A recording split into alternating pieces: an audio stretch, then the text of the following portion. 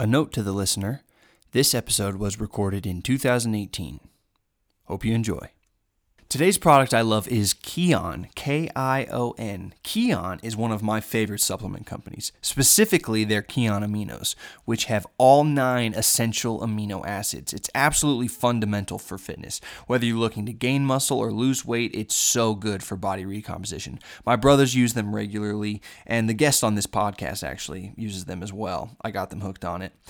Try them out for your next workout at getkion.com. My favorite flavors are mango and berry, and be sure to use my discount code RIKER, R-I-K-E-R, which will save you 10% on products, 15% on bundles, and 20% on subscriptions. Check it out. Hello, everyone, and welcome to the very first episode of Glass Half Full. I'm Riker Lynch. I'm very excited about this. This is the first one. This is the first podcast episode, so we're still trying to kind of figure it out. And we're going to see how it goes. My guest today, the very first guest, is Mark O'Brien. Mark is a very, very talented actor. You may have seen him on *Halt and Catch Fire*, *The Last Tycoon*, *Republic of Doyle*. I believe that one is on Netflix right now. He's also in the sci-fi drama movie *Arrival* with Jeremy Renner and Amy Adams. Great movie, if you haven't seen it. And he's a great hockey player. I play hockey with this guy, and he's really fun to play with. Great dude. And I make Mark a Añejo new fashioned, using the Añejo tequila from Casamigos, because, I mean, it's George Clooney's tequila. You know, you got to use the best. And if you want to get the full recipe, you can go to our show's Instagram, which is Glass Half Full Show. Or you can go to youtube.com/RikerLynch and find the episode with Mark. You can also watch the episode there on YouTube, so you get to see our reactions and see us in person, which is kind of cool. Or if you're listening, you want to make the drink, check it out on Instagram. But the gist of it is we're using the Añejo Casamigos, tiny bit of simple syrup, like half an ounce, so it'd be like 0.25. 2 dashes Angostura bitters. I hope I'm pronouncing that correctly. 2 dashes orange bitters. Stir that in over some ice. Add the tequila. Stir it a little bit more. Put that into a rocks glass without the ice, so you got to strain it. And then add a really big ice cube. You want to get an orange peel and express it, which is basically you're just using the peel and you're going to sort of twist it and bend it, and you'll see the oils, the natural oils from the orange kind of squirt into the drink. Rim that around, take the orange peel and rim it around the glass a little bit to sort of create that orange aroma. Add a big old giant ice cube and enjoy. And while you're enjoying that, I hope you enjoy this episode of Glass Half Full with Mark O'Brien. All right. All right, man. Mark O'Brien. Mm-hmm. Thanks for doing this, man. Of course, man. Thanks for having me. It's funny because we first met playing hockey. Yeah. And it was probably only a few times, a couple times a week, and then, months in between because you're obviously working. But I just had no idea. And when we had like a couple interactions on Twitter, and I remember seeing like that you were kind of a big time actor. Oh, thanks. And so doing research for this when we were going to have you on the show, I'm blown away. Oh, cool. Thanks. Like, man. Insanely talented. Oh, thanks. I watched all of *Halt and Catch Fire*. Oh, wow. Lots of *Last Tycoon*, and even a little bit of *Republic of Doyle*. And to see just you kind of in all of these different characters and different even time, not time zones, but periods. Time periods. Yeah. I was fascinating. I mean, I'm a big fan, man. Oh, thanks, man. It was so cool to see you just doing your thing, and especially because I just didn't really. You play hockey. It's always weird when you're playing sports with someone you don't. I didn't know you guys were musicians. Yes. I had no idea. And one of the guys, John, told me he was like, they're a huge band. I was like, really? Because you can't picture the person outside of that thing. You just see the cage, like you kind of like see the eyes, and that's really as far as it goes. Yeah, it's a funny thing. Yeah. Yeah, well, thanks so much for being here. Of course, man. Thanks for having me. I want to know, I want to get into like how all this acting and stuff got started, but first, you're from Canada. Yep. And you're a very good hockey player. Thanks, man. So was there ever a point where you were like, well, I want to be a professional hockey player? First of all, I'm not saying this just because it's your show. I often tell everyone else there, I'm like, Riker's the best player here. I always say that. I'm like, Riker's by far the best player here because he's a 200-foot player, which is rare. You would be drafted so high, like scouts would love you so much because a 200-foot player is a player that plays both ends of the ice, and they're very rare. Anyway, I just want to say that. I appreciate that. And it's really true. Anyway, that's all I wanted to do was play hockey. That's it. Yeah. I have 3 older sisters who are all actors and singers, and they'd be running around the house doing musical stuff all the time and acting and stuff, and I just didn't care.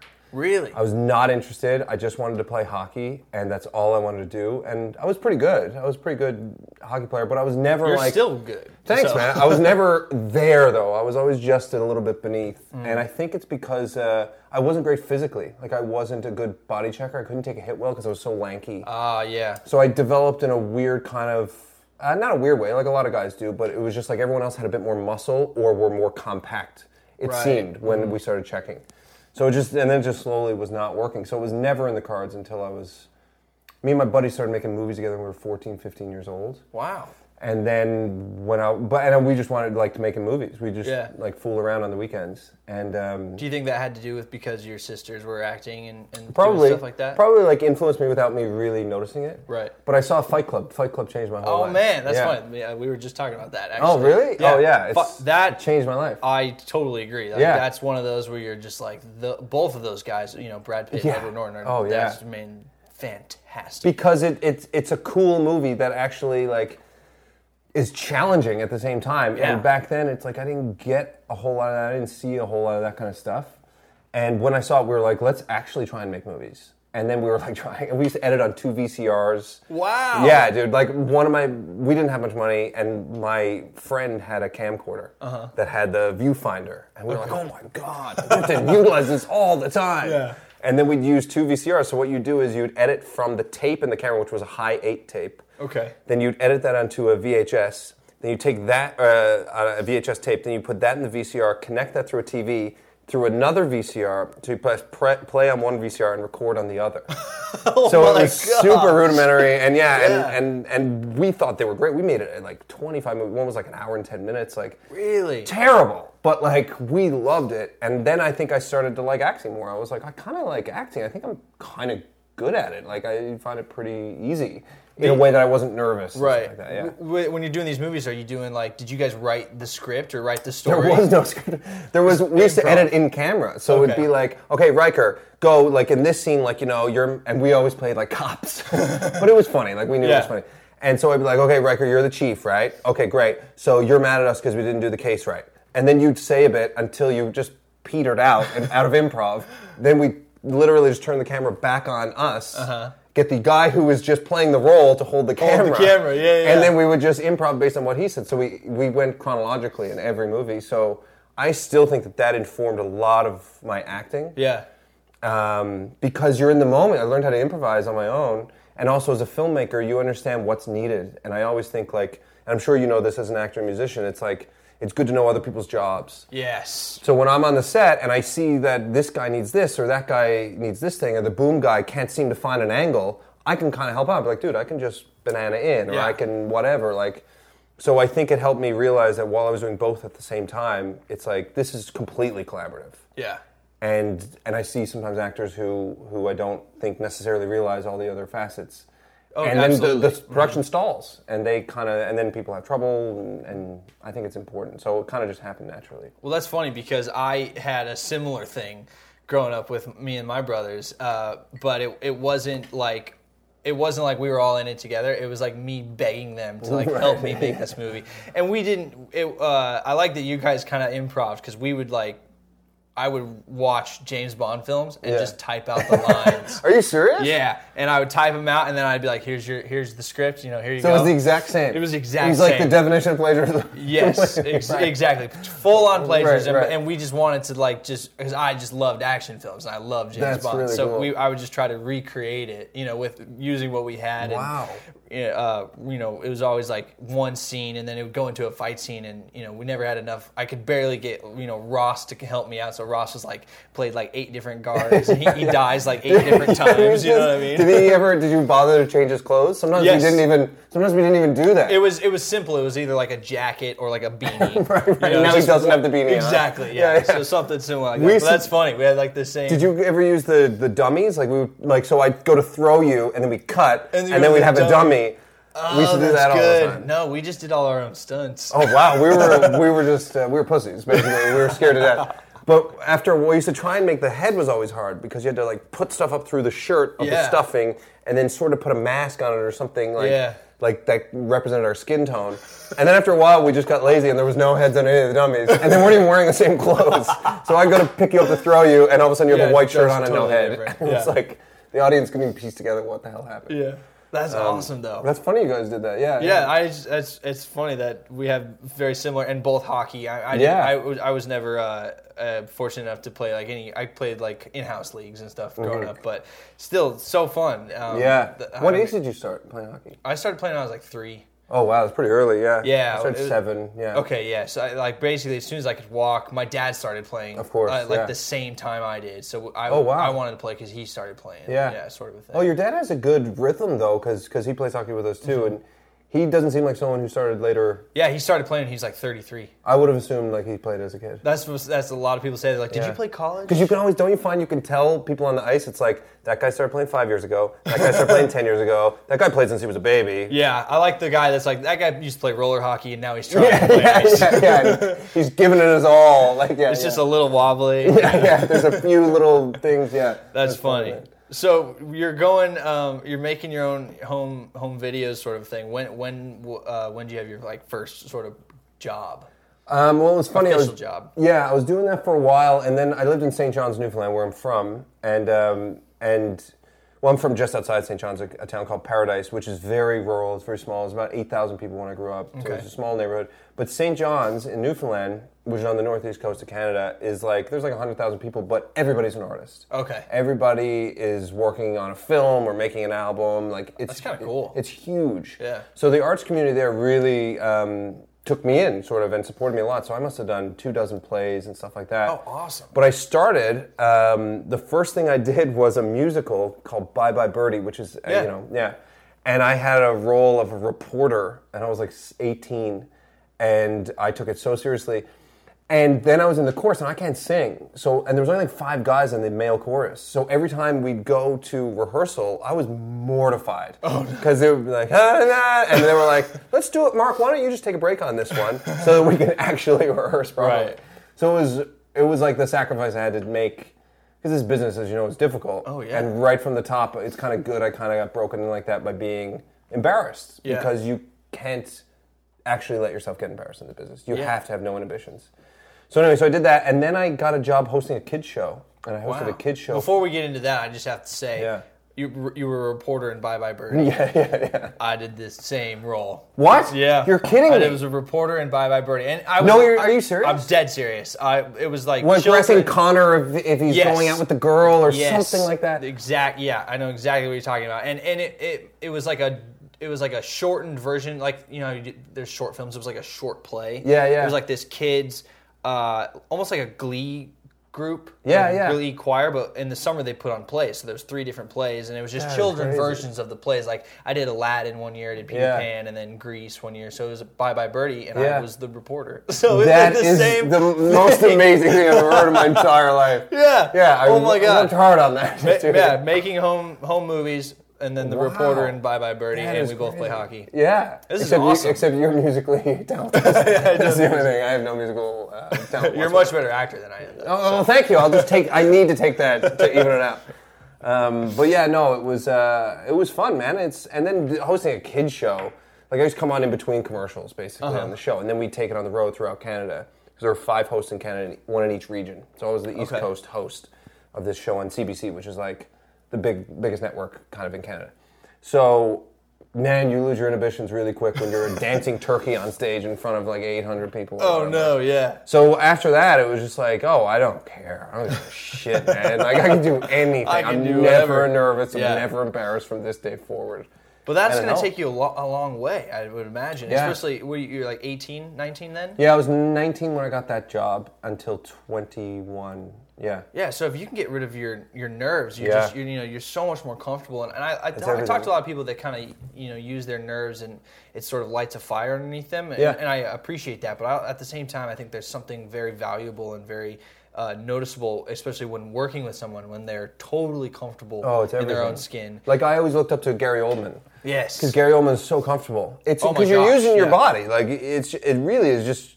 Physical is what you're doing. I mean, it starts from a place that's real and stuff like that, but like you can tell, you can feel it when someone comes in a room and they're nervous. And you immediately are turned off. It's kind of like when you're watching a play or watching a performance of any sort and someone's not very good. Yeah. It's harder for you than them, I think. Because you're like, like they're going to explode. Oh, I'm so sorry. Yeah, you feel bad. And you're like, end it quick. Like, it's so terrible. And I think that's why the best artists in general are people who are very comfortable in their own skin. And they're like, I don't give a shit. And it's noticeable, too. It's palpable. It's kind of like, when you walk into a room after people just had a big argument, and you can tell. You can feel it. It's in the air. It's like that, yeah. It's like when someone comes in, I've been on the other side of auditions a lot, watching people, and I'm like, oh, he's so nervous. I hate this for him. Like, I just wish he felt good. So being on the other side of auditions, that's got to be like the biggest insight into your own auditions. Oh, yeah, man. It's huge. Like, have you ever done it? Have you ever been on the other side? Like one time, it was for a music video, so there really wasn't much going on. It's a bit different, yeah. But dude, it's like I did it kind of. I would ask people like if I could, if I could watch it. I sit on auditions, and then when I first moved to Toronto, because I lived in Toronto for a long time before I moved here to LA, I would go for student film auditions. That I had an agent and stuff. I had a bit of a career started, and I would audition for student films for practice. And I'd book some of them, and some of them I didn't, and I would always turn them down if I booked them, because I was just going to practice auditioning, because it's a different skill. Wow, that's kind of genius. Yeah, and then when I did Republic of Doyle, the series in Canada, the first 2 seasons, I asked the local casting people if I could be the reader.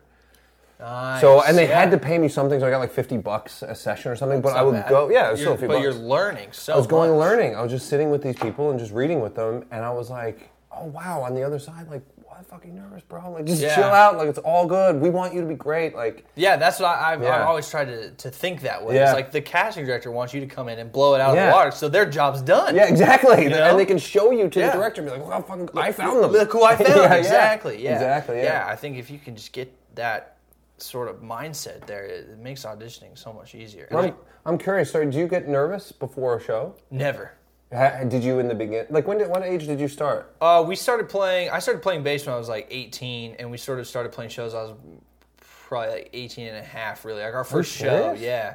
So 6 months training, roughly? Yeah, we kind of just threw it out there, and we only played around Los Angeles, like local fairs, like the Orange County Fair, San Diego Fair, like little things like that, coffee houses. Dude, that's crazy, though. Yeah, anywhere that anyone would have us. And honestly, that was the best training for us at the time. It was just learning how to be in front of a crowd and how to play and be tight as a band. Like, that was a really big deal. But I think I got nervous like the first ever time we played in front of like some friends. And then after that, I was like, oh, that was fine. Yeah, you break it in, yeah. That's crazy, though. I thought you were going to say you were playing since you were like 5 or 6 or something. No, yeah. I mean, I loved like banging around on the drums, and I sang and stuff all the time growing up, but I never actually could really play until I was like 18. I got a bass for my 18th birthday. That is crazy. Yeah. That's really impressive, man. Thank you. Jeez. Thank you. Gosh. So you're out in Toronto, and that's when you did Republic of Doyle. I got it just after I moved to Toronto, and I shot Republic of Doyle in Newfoundland, where I'm from. Oh, wow. So I actually went home. You're home. Yeah, it was great. I went home for 6 months of the year for 6 years, yeah.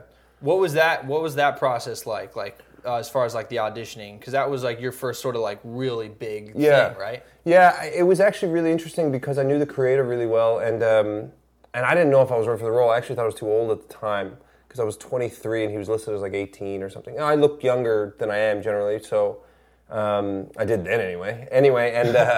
And so I sent a tape, and it was only a half an hour show, and I only had 2 lines. So at the time I was like, cool, if I get 2 lines on a pilot, that's a big deal. Yeah. And so I sent the tape, and then they were like, oh, we really like you. I got the part. I was like, great. Then they picked up the series and made it an hour. And then the creator was a buddy of mine, Alan. He called, and he's like, you're going to be a big part of the show. Sweet. Like, I just want you to know. And I was like, Jesus, that was so easy. I had one audition. I didn't screen test. We didn't have to do anything, and then it just became bigger, and then it went on for 6 years. Sometimes things like that are just sort of, meant to be, if you will. Just sort of roll out like that, and, I think it's important to appreciate the easiness of that, because the struggles are going to come in other areas. So if you can just sort of be like, wow, this is great, and really rock it for what it is. If anything happens easy, it's a take it as a huge win. You're like, holy shit, like that wasn't, I didn't have to lose an arm to get that thing. Yeah. It's a big deal, man. It's a tough business. And that's the show that sort of brought you into Hollywood, correct? Yeah, so from doing that show, I ended up doing a few other gigs in Canada, and then I got a green card with my wife. My wife's an actor as well. So, and green card's like a long process. Like, it's, it's very detailed, and they want to know a lot of stuff. Yeah, my manager's German, so it's the same. Yeah, he's had to do that a couple times. And you have to fill this long form that's like, have you ever killed someone? Like, I'm like, no. Like, why would I say yes? Like, it's really weird. It's like, oh, got me. I wrote whoops next to it. No, it was long and stuff like that. But then because I had Republic of Doyle, which was a big deal in Canada, it helped me move into the States, and then I moved here, and it went really well. Like, I think I booked *Halt and Catch Fire*. I was here a week, which was crazy. Yeah, I was here. Wow, a week. Another awesome one. What was crazy? What was that? Was that one where you have you got the tape in, then you go into the room, and then you have producers and network? Was that a bigger deal? No, it was nothing like that. They had done one season, and then I was really sick. I had a fever, and I was really sick. And my wife came home, and I was like, I got to do this audition for this show, and I hadn't known of the show. Obviously, it was AMC, so I was a big fan of Mad Men and Breaking Bad and all that. Right. And I was like, it's AMC, that's kind of cool. They already did a season, so I don't have to wait for a pilot pickup. Mm-hmm. And then I looked it up, and Scoot McNairy, who's an actor who I really admire, was in it, and Lee Pace, who's an actor I really admire. So I was like, oh, wow, they're in the show. And then I looked up the trailer, I was like, the show looks really good. Yeah. So I watched as much as I could, and I just did one audition. And then that night, they were like, we really like you. We think they're gonna cast you. I was like, what? Like, I just did it, and I was really sick, so I was like, is this happening? Yeah. Where am I? Am I still in Canada? And then I got it, and then I watched the whole season, and it all happened really fast, and I had 2 episodes left to watch, and I was flying into Atlanta where we shot. I was flying into Atlanta, I was like, I just got to LA, I was like, I don't even know what's going on. Yeah. I've never been to Atlanta, and we're landing, and I finished watching one of the episodes. The next morning, I watched the last episode, and they're like, we're ready for you early. So they pulled my call time to bring me to set early because they were ahead of schedule. So they drove me to set, and I was like, what's going on? and then even though I'd acted before, but there was something about your first U.S. job, especially if you're not from America. And so I got to set, and then they were like, we're ready early. Like, we have to go through makeup and hair really quick because they're ready for you on set. I was like, what? Then I go to set, and I do this big 3-page scene, which was my first scene actually in the show. And it was weird because I just finished watching the show, so all of a sudden I was in the world of the show. I was like, there's Carrie Bichet and Mackenzie Davis, and I just finished watching them, and I didn't know their work prior, so I knew them only as these characters in the 80s. And I was like, what the fuck is going on? What is going on? And then... What scene did you shoot? It was a scene where I'm in the grocery bag, and they come to get mad at me, which is my first scene. Because you had hacked into their... Yeah, and I had to riddle off all this computer jargon that I didn't know what fucking any of it meant, and it was like... And then I was only supposed to do 6 episodes. It was just supposed to be a 6-episode arc. Right.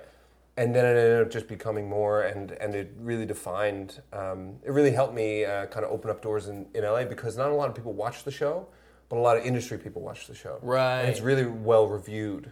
So in that world, I think, people not so much in the arts community, the ratio is a bit smaller for that amount of people to watch it, but the arts community loved the show. Yeah. So within it's a really good show. I thoroughly enjoyed it. Thanks, man. Yeah. I think it's great. I really like it. It was really interesting because I'd never seen anything like that. It was just so much, internet and computers and everyone trying to figure out what the next sort of online thing was. And words you don't even know what they mean, yet you're not, it doesn't lose you. Yeah, they're totally. 64-bit hard drive thing, and I'm still like, yep. Are you when you're going through your lines? Are you looking up what everything is? Or of course, yeah. I feel it's a responsibility to do it, but it also changes things. Like if you know a lot about the thing that you're talking about, and I see a lot of actors who don't do that at all. It's actually more common than not in my experience that I've witnessed people don't do that. Yeah, but I think it's so important. When it's something you know a lot about, the way you'll talk about something is different. Say me and you are talking about hockey, and I were to say say skate guards. Skate guards are what people wear on their skates.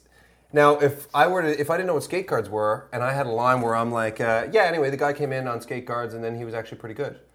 But if I were to say to you, who knows what skate guards are, which is what you wear when you're a kid, I would be like, the guy came in with skate guards on, but he was actually really good. It changes my intention. Totally so I think does, you need to know what you're talking about, because it not just to know it, but to like, what will this mean for the character? Yeah, I admire that you do that, because I heard and not to bash anybody in Star Trek, but one of the characters, and I actually think this is actually funny, is he went to the director and he's like, "What the fuck am I talking about here?" And he's like, and J.J. Abrams like, it doesn't matter. You're gonna run in, you're gonna say it really fast, and the audience is gonna go, "Oh shit, something's wrong." Right. You know? Yeah. And I guess it's a little different because it's space stuff, and it doesn't actually exist. Yeah, the D46 modulator is broken. Yeah, great example. And then a sting of music like, duh, and people are like, "Oh my god, the D46 modulator." Yeah. So, but I like that. I like that you think it's a responsibility to go out and do that. Yeah, and someone wrote that.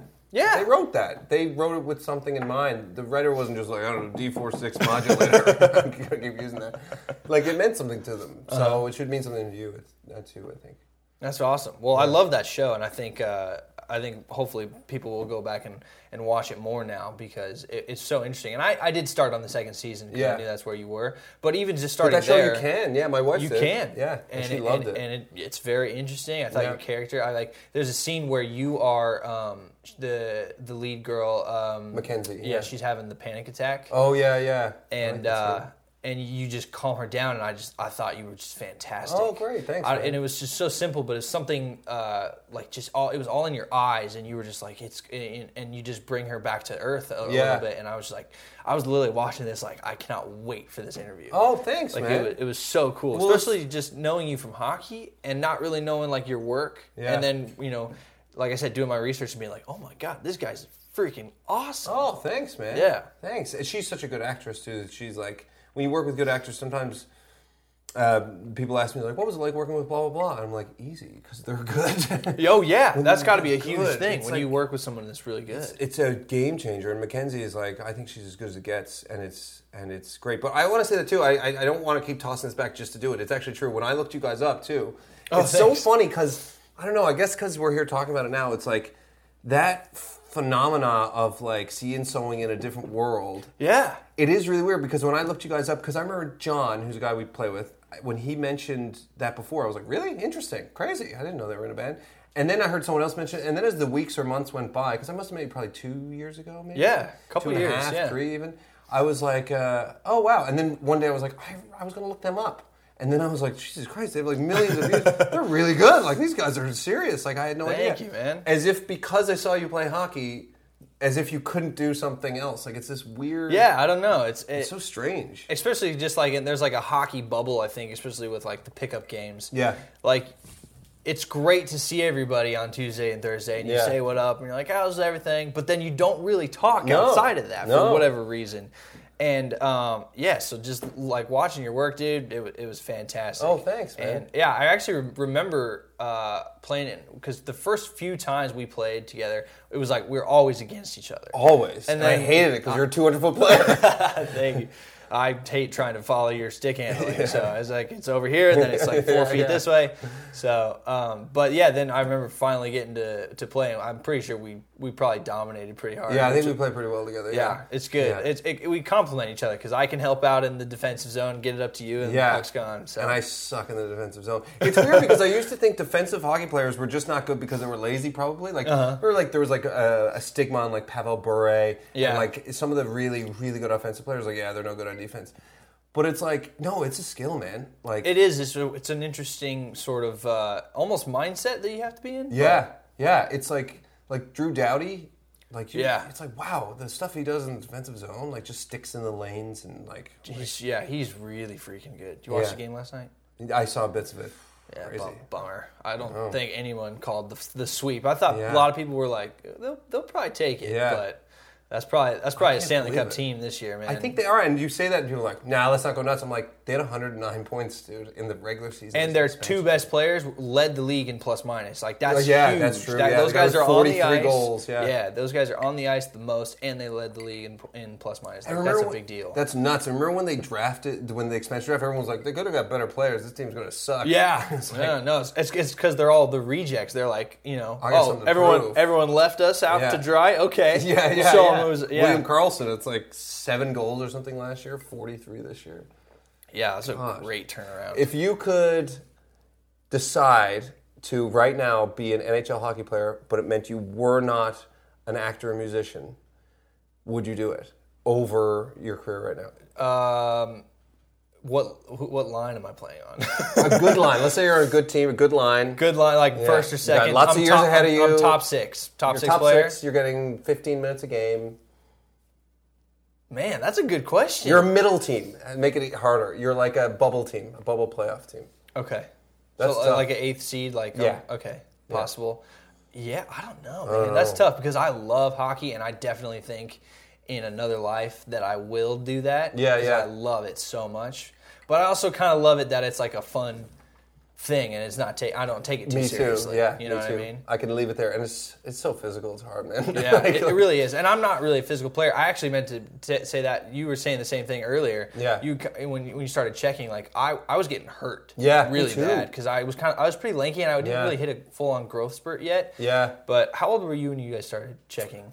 15, I think. Yeah, I think Bantam, we used to call it. Okay, yeah, Bantam. I started one level down checking was Pee Wee. We started checking. Yeah, because you're a bit younger than me, and they brought it in. I remember they brought it in only a few years after. Okay. That they brought it down younger, which is smarter because you shouldn't. Yeah, I think they should just play the whole time because then kids learn how to take it. Because that was my problem. Is I was on the bottom side of the growth spurt, so I'm playing with kids that are 6 feet tall, and I'm like barely crossing 5 feet, and I'm getting drilled. Yeah. My dad used to have to leave; he couldn't watch it. Yeah, my dad was actually the coach, but my mom and my aunt had a couple.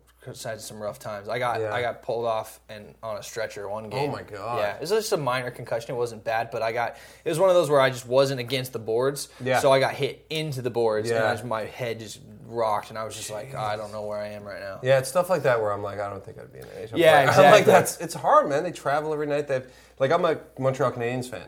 Oh, nice. Yeah, which was a tough year, but now it's good because we're going to get a good draft pick. Anyway, I watch every game. I'll watch on my phone. In Halt and Catch Fire, so you know the scene.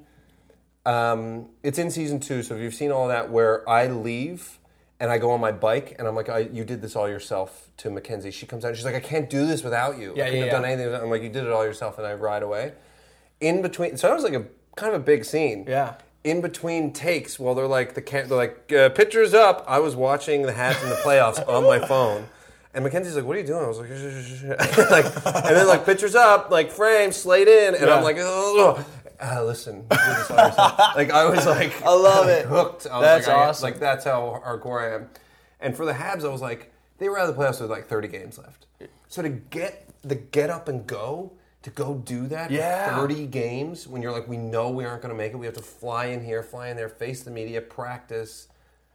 Fuck, dude, yeah, that's got to be rough. That's tough, man. Why is that the short for Canadians? Nays Habitant.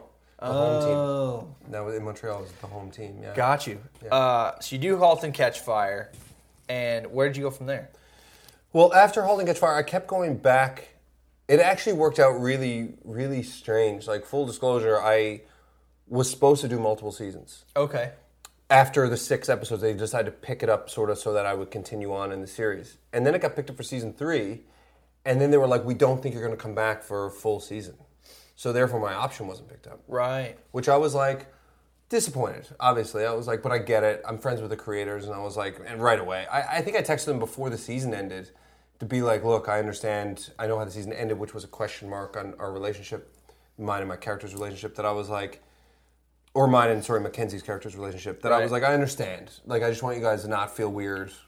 Obviously, you're going to do what you have to do anyway, but I want you to know I'm cool with it. And then a few months later, they were like, look, we don't know if he'll be back or not. And I was like, oh, crap. So then it was he's not back. We're not picking up the option. And I was like, okay. And then that day, I got a call about The Last Tycoon. And Billy Ray, who's the creator, I was going to see him the next day. Wow. And I just found out my show wasn't going. And then there was a new pilot. And I'm a big fan of Billy Ray. He made a great movie called Shattered Glass with Hayden Christensen and Peter Sarsgaard. And he wrote The Hunger Games. He wrote Captain Phillips. He's amazing. And I was like, oh my God, Billy Ray. I was like, that's really cool. And it was the same casting director as Halt and Catch Fire.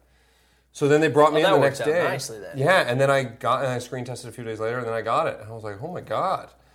So it just kind of, and then that opened up a lot of doors, and then I did a lot of movies in in the past 2 years, I think I did about 10 movies. Wow, that's fantastic. Yeah, it was kind of crazy. And a lot of them are like not like you just got back filming one of them. Yeah. I just filmed goalie, so I played Terry Sawchuk, who's a legendary goalie. And I'm really excited to talk about this because you don't play goalie, at least not out in drop-in. No. So what was that like? Dude. Because you're obviously a really good forward. It was intense. But you know what? They all laughed at me because I was like, I played goalie a lot in street hockey. And they were like, I was like, no, I think that's going to help. Like, I love playing in net in street hockey. So, and I only played like twice on the ice ever, like just screwing around. Right. When I was like 20 or 19 or something probably. So then they had a goalie coach. And I went there and I worked with him for about probably 10 on-ice hours. And he was like, you're good to go. And I was like, because I don't think I was set in any sort of stance or particular way of playing enough. So I could adapt. Almost like you had no bad habits. Exactly. So, and also, because you're not just playing goalie, you have to play like Terry Sawchuk plays goal. Oh. And he used to do a crouch, which was crazy back then because he didn't have a mask. So he would crouch to see the puck through the legs and stuff like that. And he had a very unique style, so I had to learn that. So you're not even wearing like the... No, he didn't wear a mask. He started playing in the 50s, and he started using the mask like in the 60s. Wow. So for like 10 years. Can you imagine? No, but I mean, it was. You obviously are they shooting at you at all? They shot some pucks at me. Yeah, we had a foam puck. So I had to make a lot of saves, and they're real. Like, they were shot. It's a foam puck. It moves almost the same speed as a regular puck, but it doesn't hurt as much. Because it needs a certain amount of weight. Yeah, and at least it's foam, so if you do get hit in the face. So I know, my agent kept calling. He was like, you're not hitting the face, are you? Because there's another opportunity. And I'm like, oh, okay, cool, I'm good. But, like, the foam puck is weird because it'll change direction. Yeah. So I actually wanted the weightier ones. And so I'd be like, shoot this side, shoot that side. And even then, it's like, they're shooting at full throttle. So by the end of it, it was pretty cool because Jerry Sawchuk, who's Terry's son, he told me, he was like, you could be a goalie. And I was like, whoa. Really? So I was like, I'm thinking about getting pads. I'm like, I might try it. Dude, we need goalies all the time. Well, I think there's goalie gear at the stadium we play at in a locker if we don't have a goalie. There is, yeah. So I was going to start by telling JP, who runs the skate, to be like, if next time you don't have a goalie, I'll do it. So I'll start there. Try that. I don't know how... Because you're kind of a tall dude. I don't know how well it'll fit me. Yeah, I feel like they're kind of small. I think they are. Yeah, so I'm kind of worried. Maybe just start with just buy the shin pads and then maybe use the rest of the gear there. I feel like actually that's a good idea, and I might try it, man. It's fun, like, but by the end of it, I kind of got the okay, but it was crazy when we were on the ice. Like I literally finished filming 4 days ago, and I took those foam pucks, like they're foam, but I took about 5 to the face. Yeah, and it's got to sting a little bit. It stings, yeah. It's kind of like getting a soccer ball to the face. Obviously, a smaller amount of surface. To it. Yeah, but it still hurts. And then one day we were doing the puck. We did a real puck because they were doing a 2-on-1 where the guy passed over and then it's a one-timer. And I told them they actually had to come in on the 2-on-1 because the coverage was a camera on me and there was a camera on them. So we needed to see the play as it developed. So I told the director, because I was a producer on the film as well, so I was like, oh, wow, I really kind of took on a lot of the hockey stuff. Yeah. So I was like, you need a real puck. These guys can't pass around a foam puck. It doesn't move the same way. It's going to be hard. So they were like, well, that means you have to make the save on a real puck. And I was like, yeah, it's fine. I'm making a stacked pad save, like a sliding pad save. So the first time we did it, great. And he slid along the ice and fast, but like I was in position and it was all good.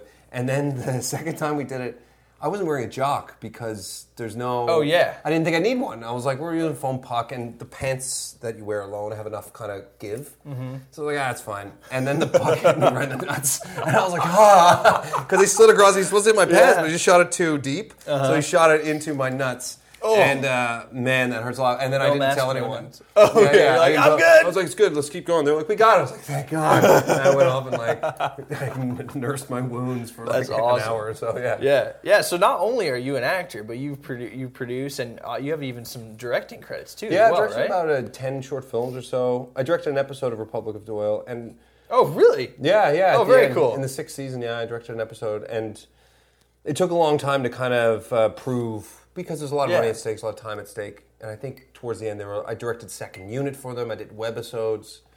And now it's like I've been just focusing on making my first feature, which I've written about 6 or 7 scripts in the past 2 years that are at different development stages everywhere. And I actually was talking to someone the other day, and they were like, it was a producer who was really great, and he was like, do you consider yourself an actor or director or an actor's director? Like, and I was like, it's all part of the same. That's what I love about it. It's kind of like what I was saying with my buddies. It goes back to filming, and then usually the camera. It's like, it's all combined. Like, it's all a collaborative effort. It is. So there's no reason why you can't be in a little bit of everything. Yeah, and I think it works. Like the best collaboration with actors is when it's like, you talk about the scene beforehand a little bit. Yeah. Sometimes it just works, but sometimes it's like, I think it's kind of like this. I think, okay, great. And like, so you have a bit of a communication going already so that you don't just come to set and then the director's like, stand there, go over there, walk here, do this. And you're like, okay. Like, and you don't really get to do anything. And it's stifling when that happens. And that's like, that's when I don't like the job. I'm like, I'm not doing anything. I'm not bringing anything to this. I'm just a prop that's walking over here now and saying a line. Totally. And it's actually a friend of mine, before it pulled up, I was outside on the phone for a while because a friend of mine's on set dealing with that right now. Oh, really? He's like, dude, I'm having a hard time. This sucks. Like, the director's kind of boxing me in. And I was just like, you got to talk to him, man. Like, be like, I'm trying to, like, say you're the writer-director of a film and I'm in it. If I just do everything you say and I'm happy with it because it's so good, then that's great. But sometimes if it's not working for you, that it hurts the process for two things. One, I might be able to elevate the material. Mm-hmm. An actor has that capability to be like, whoa, that was even better than I thought. Or if what I'm doing doesn't work, at least it validates the way you wanted it done in the beginning. Yeah. So that way you'll be like, that didn't work. I feel better about what I did. So I think you have to kind of try and make something interesting. And I believe so much as an artist, and you don't double down. It's kind of like if there's a crying scene, I don't need to hear the strings of the music. Yeah. Because I already have the guy crying. So, and a lot of times you run into that where people really want you to double down on the emotion. I'm like, the emotion's already in the words.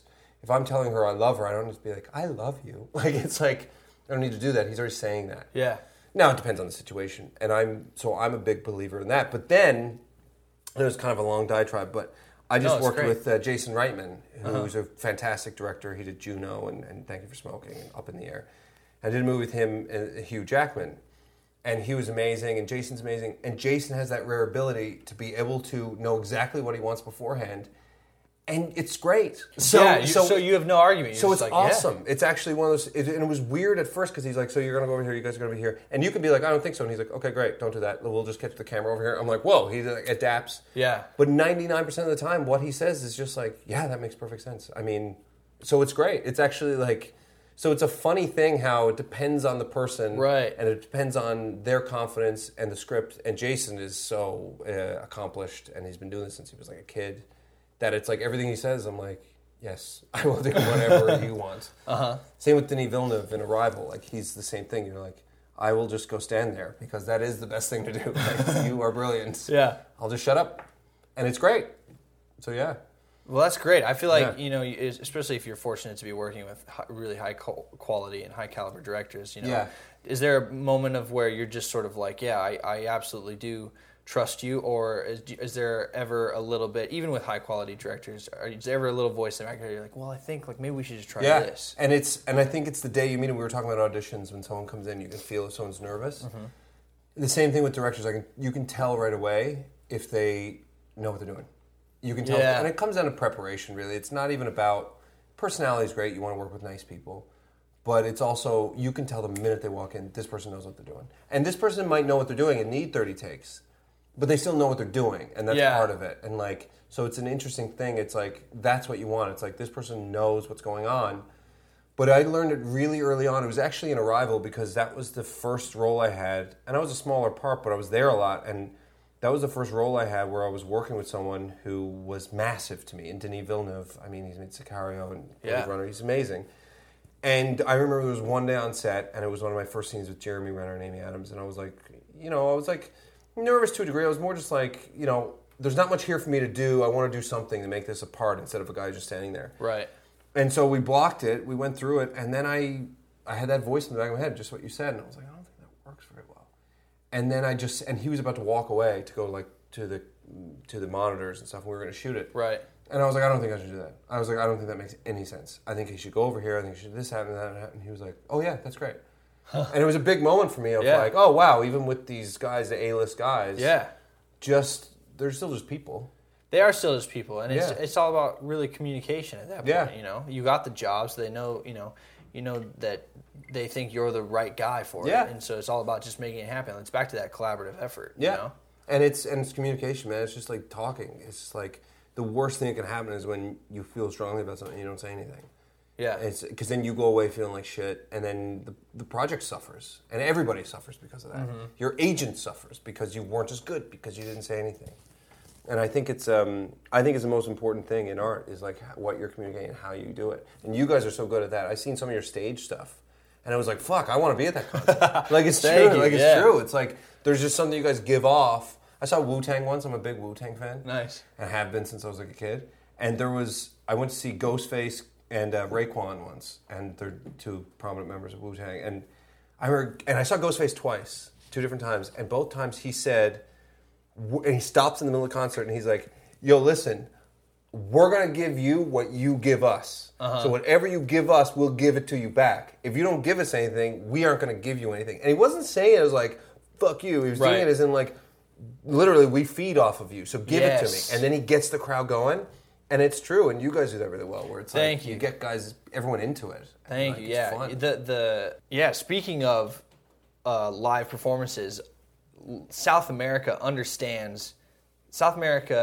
and Mexico really, and Italy really understand that we will give you what you give us, sort of thing.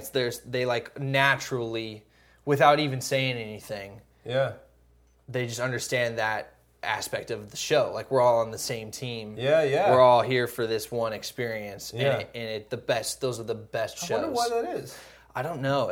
Bruce Springsteen had a good quote. He was like, "It's because everyone else comes to see the show, and they come to be a part of the show." Wow, and that's what it is, man. It is, and the hands down the best concerts we've ever had. And granted, we do have an extra sort of level of popularity over there. So Mexico, Italy, and what was the other one? So all of South America. All of South America, especially Argentina and Brazil. Wow. Like we played 8,000 people in Argentina. In this arena, and it's just insane. The energy is unlike anything I've ever experienced. Cool. Yeah, because it is collaborative. Like it's even like my favorite movies. Like I watch a movie every day, right? Like I'm obsessed with movies, every movie, and the best movies are the ones that leave you with something to project onto it. Uh-huh. Like when you walk out being like, oh wow.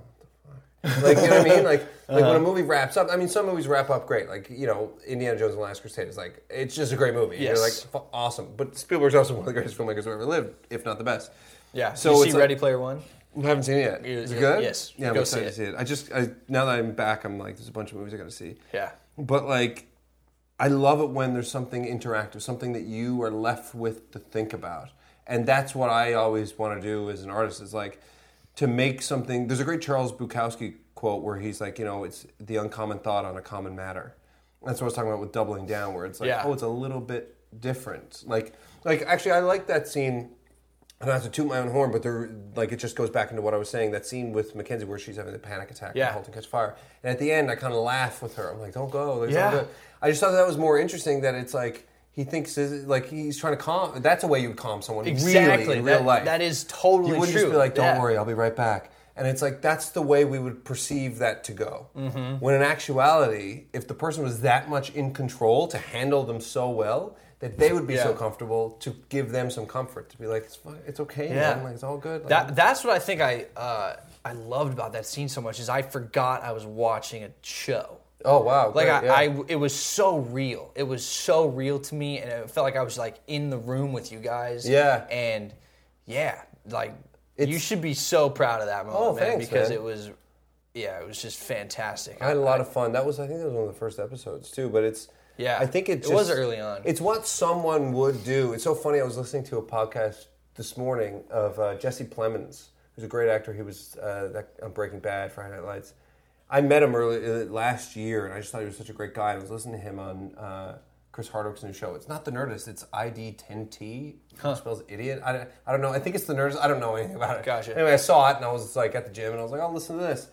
And he said something that was Oh, they were talking about commercial auditioning, which you've probably auditioned for commercials before. Yeah, and what they want in a commercial is something that's never really real. Yeah. It's kind of like, commercial I walk in the room and I see a ghost being like, woo, and I'm supposed to be like, huh? As opposed to if that was real life, I'd be like, ha! Yeah, like, you would freak out. I'd freak out. And even more than that, if you went even further, I'd probably stay for a moment before freaking out. I'd probably be like, hello? Like, Georgina, which my wife said, I'd be like, Georgina? Okay, and then I'd go. Yeah. To be honest, like that's actually kind of what you would do, or you might even kind of approach it a bit more. So it's like when you actually just think, it's like what would actually happen though. And sometimes movies or writing that's just like on the surface just cuts to they just want to hit a story beat. Yeah, and that's when something kind of dies because the most interesting work is when it's like it wasn't a story beat; it was actual human behavior. It was real, like, and it catches you. Like, that's why Christian Bale, I think, is such a good actor. He'll do something that catches you that you're like in The Fighter, you're like, fuck, man, like, there's so many little intricate things he does in that fucking performance. And I'm like, that's so good. Yeah. I don't even care what's happening in this script. Totally. Like, fuck, he's so good. Yeah, it's fantastic. It's crazy. Isn't that funny? Like, when you watch someone and you're just like, everything you're doing is just unbelievably good. I know, and I've worked with some people that on the day we're shooting, I'm like, yeah, they're pretty good. And then I watch it, I'm like, they're phenomenal. Yeah. Like, they knew, the camera knows. Like, some people work well with a camera, and other people just don't. Like, Totally. It just doesn't work. Yeah, unfortunately. Well, speaking of auditioning, I feel like I have a lot of friends in this industry that are, like, right underneath, like, the line where they're constantly working. Like, if they can just, jump over that line. And then I have a couple friends that are like, they don't really audition anymore. That like I feel like you're right underneath that line of like you I'm sure you're getting offers and then occasionally having auditioning. Yeah, it's kind of a mix of both. It's exactly a mix of both. And it's because you're working, it seems like you're working like crazy. I mean, your resume is full. Yeah. You're constantly doing stuff. Yeah, it's been pretty busy lately, and it is that point now where it's kind of like there's things you have to weigh, and it's really difficult. Yeah. Like, because you're choosing something. It's come to me that it used to be about career. It was like, what kind of career do I want to build? I want to be like this actor. I want to be like that actor. And then I realized, fuck that. No two careers are the same. Mm-hmm. I got to stop trying to be like someone else's career. I was never trying to be like someone else as an actor, but just their path. And then I realized it was like, it's not about that. It's about a trajectory. And then I realized it's not about that.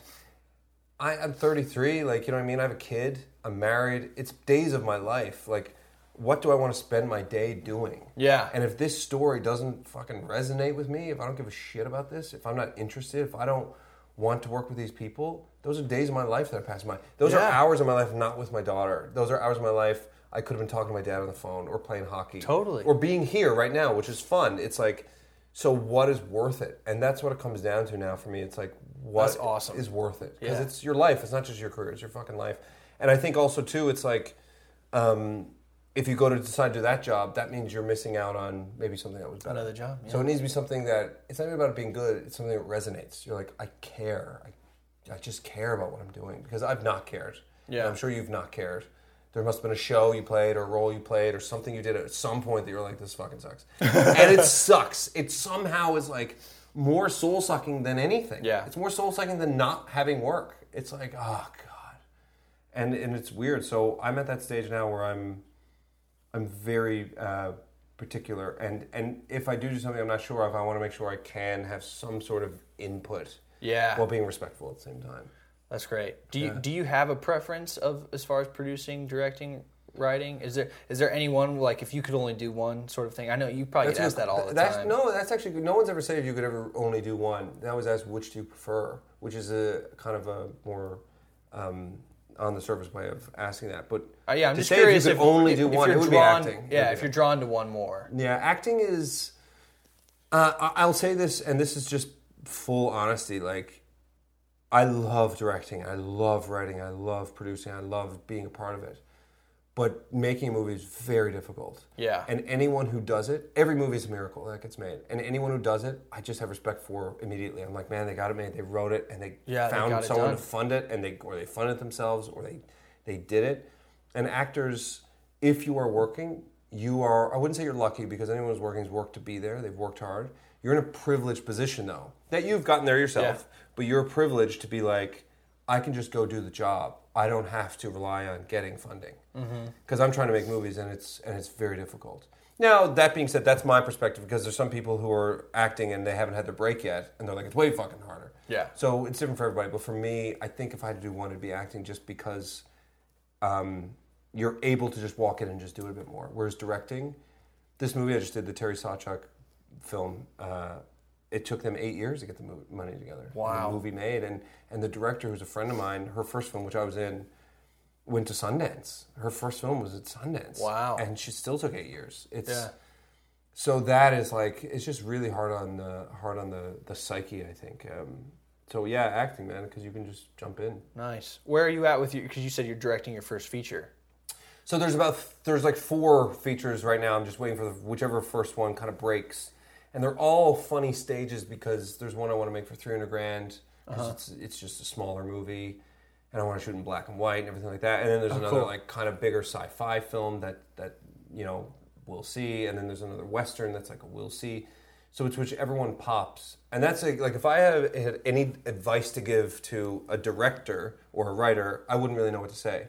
But as an actor who's a writer and director, I would say write multiple fucking scripts, man. Because I can be like, Riker, here you go, man. Here's my opus. Like, I wrote this, and you can be like, yeah, it doesn't work for me. What else you got? And you're like, oh, shit. Yeah, you're like, that's all. That's it. I've spent years doing this one thing. And it's about a garbage man, and he wants to, be an engineer. And it's like, that's a very specific thing. I think we're looking for something else. And you're like, shit. So it's like... Wow, that's very interesting. Because I don't really see myself... I like to... just like have the material and then bring it to life. I don't really even like to write songs. I let the boys, my brothers, do that, and then I like to make the stage show. I like to bring it to life. Yeah. And same thing with acting. Like I don't really have an interest in writing, but that's very interesting. It's like you works on this writing piece, and someone's like, what else you got? And you're like, oh shit. And that's the way it goes. And they're like, how are you going to make it? And you're like, I don't fucking know. Can I have some money? But it's cool that you know that though, because some people are like, I meet a lot of people who are like, should I write? Should I be doing something else? Because acting can be stagnant. Yeah. And I'm like, don't do it if you don't want to. Yeah, like, I've always had that interesting ability. I think like I just know what I want at almost all times of the day. Yeah. Like it's for whatever and reason. Isn't that great? It's fantastic because I'm very happy. Yeah. throughout the day. Me too. I'm the same as you. As in that I don't like a whole lot of things. I like a very concentrated amount of things so much that there's no room for anything else. And my wife always makes fun of me. I'm like, I don't care about that other thing. I only have room for like 8 things, and I love them so much that it dictates every decision so perfectly.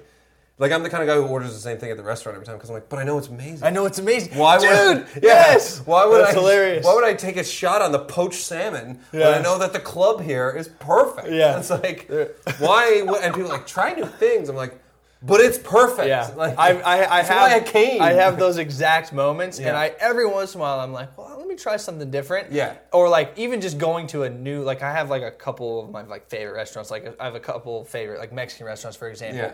But we're kind of new in this area, and so like, well, let's try something new. Let's try something close by the house. And it's just like, you go there and it's not as good. And you're like, I wish I would have just gone to the place that I know I love. I could be eating the thing I love right now. Like, that's so funny. Sucks. Yeah, I do the exact same thing. We're actually a lot alike. I know, I'm realizing that. Yeah, I'm very particular. And like, my wife makes fun of me a lot, but it's true. I think it's good to know the things you want. Like, I did a movie with Vera Farmiga. Vera Farmiga was the lead on Bates Motel. She's a fantastic actress. She's amazing. And she's a really nice woman. And she directed one movie.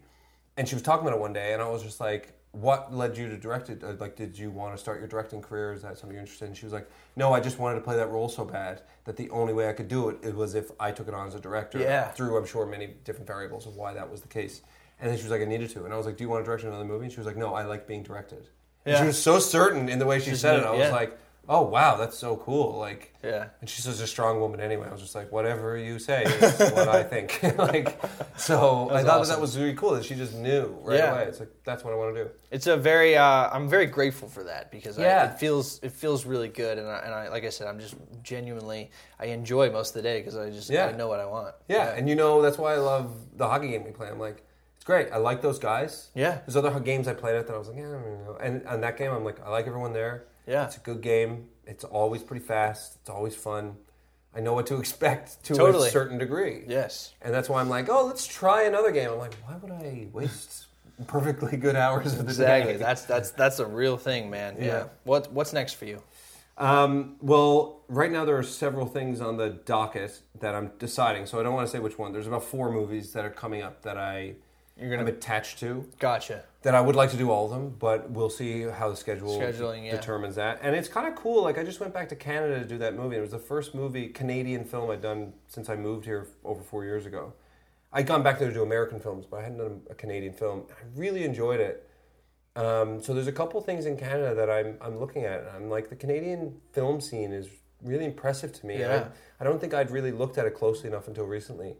So I might go back and do a few films there. And then there's a couple things here. There's a pilot I just shot that by the time this airs may or may not be picked up. Right. But there's a pilot, so I'll try and word this in the right way right now. There's a pilot I just shot that I'm very excited about, that I thought we did a really good job. And whatever happens with it, I thought it was a really great experience. And, you know, it's produced by Ben Affleck and Matt Damon. And Kevin Bacon was the star, and I'm one of the main characters. And I enjoyed it so much. We shot in Boston, it's set in Boston. Very cool. Yeah, and I loved every minute. And, you know, the thing about pilots is sometimes it can be, that's a shout out to Gus, by the way, that's what that was. It can be disappointing. Yeah. But I try and look at it in the sense that even if a pilot doesn't get picked up, you still had that experience. You still did, yeah. And you got the opportunity. And you were there, and you met people, and you showed what you can do, and you had a good time, and made a few bucks. There you go.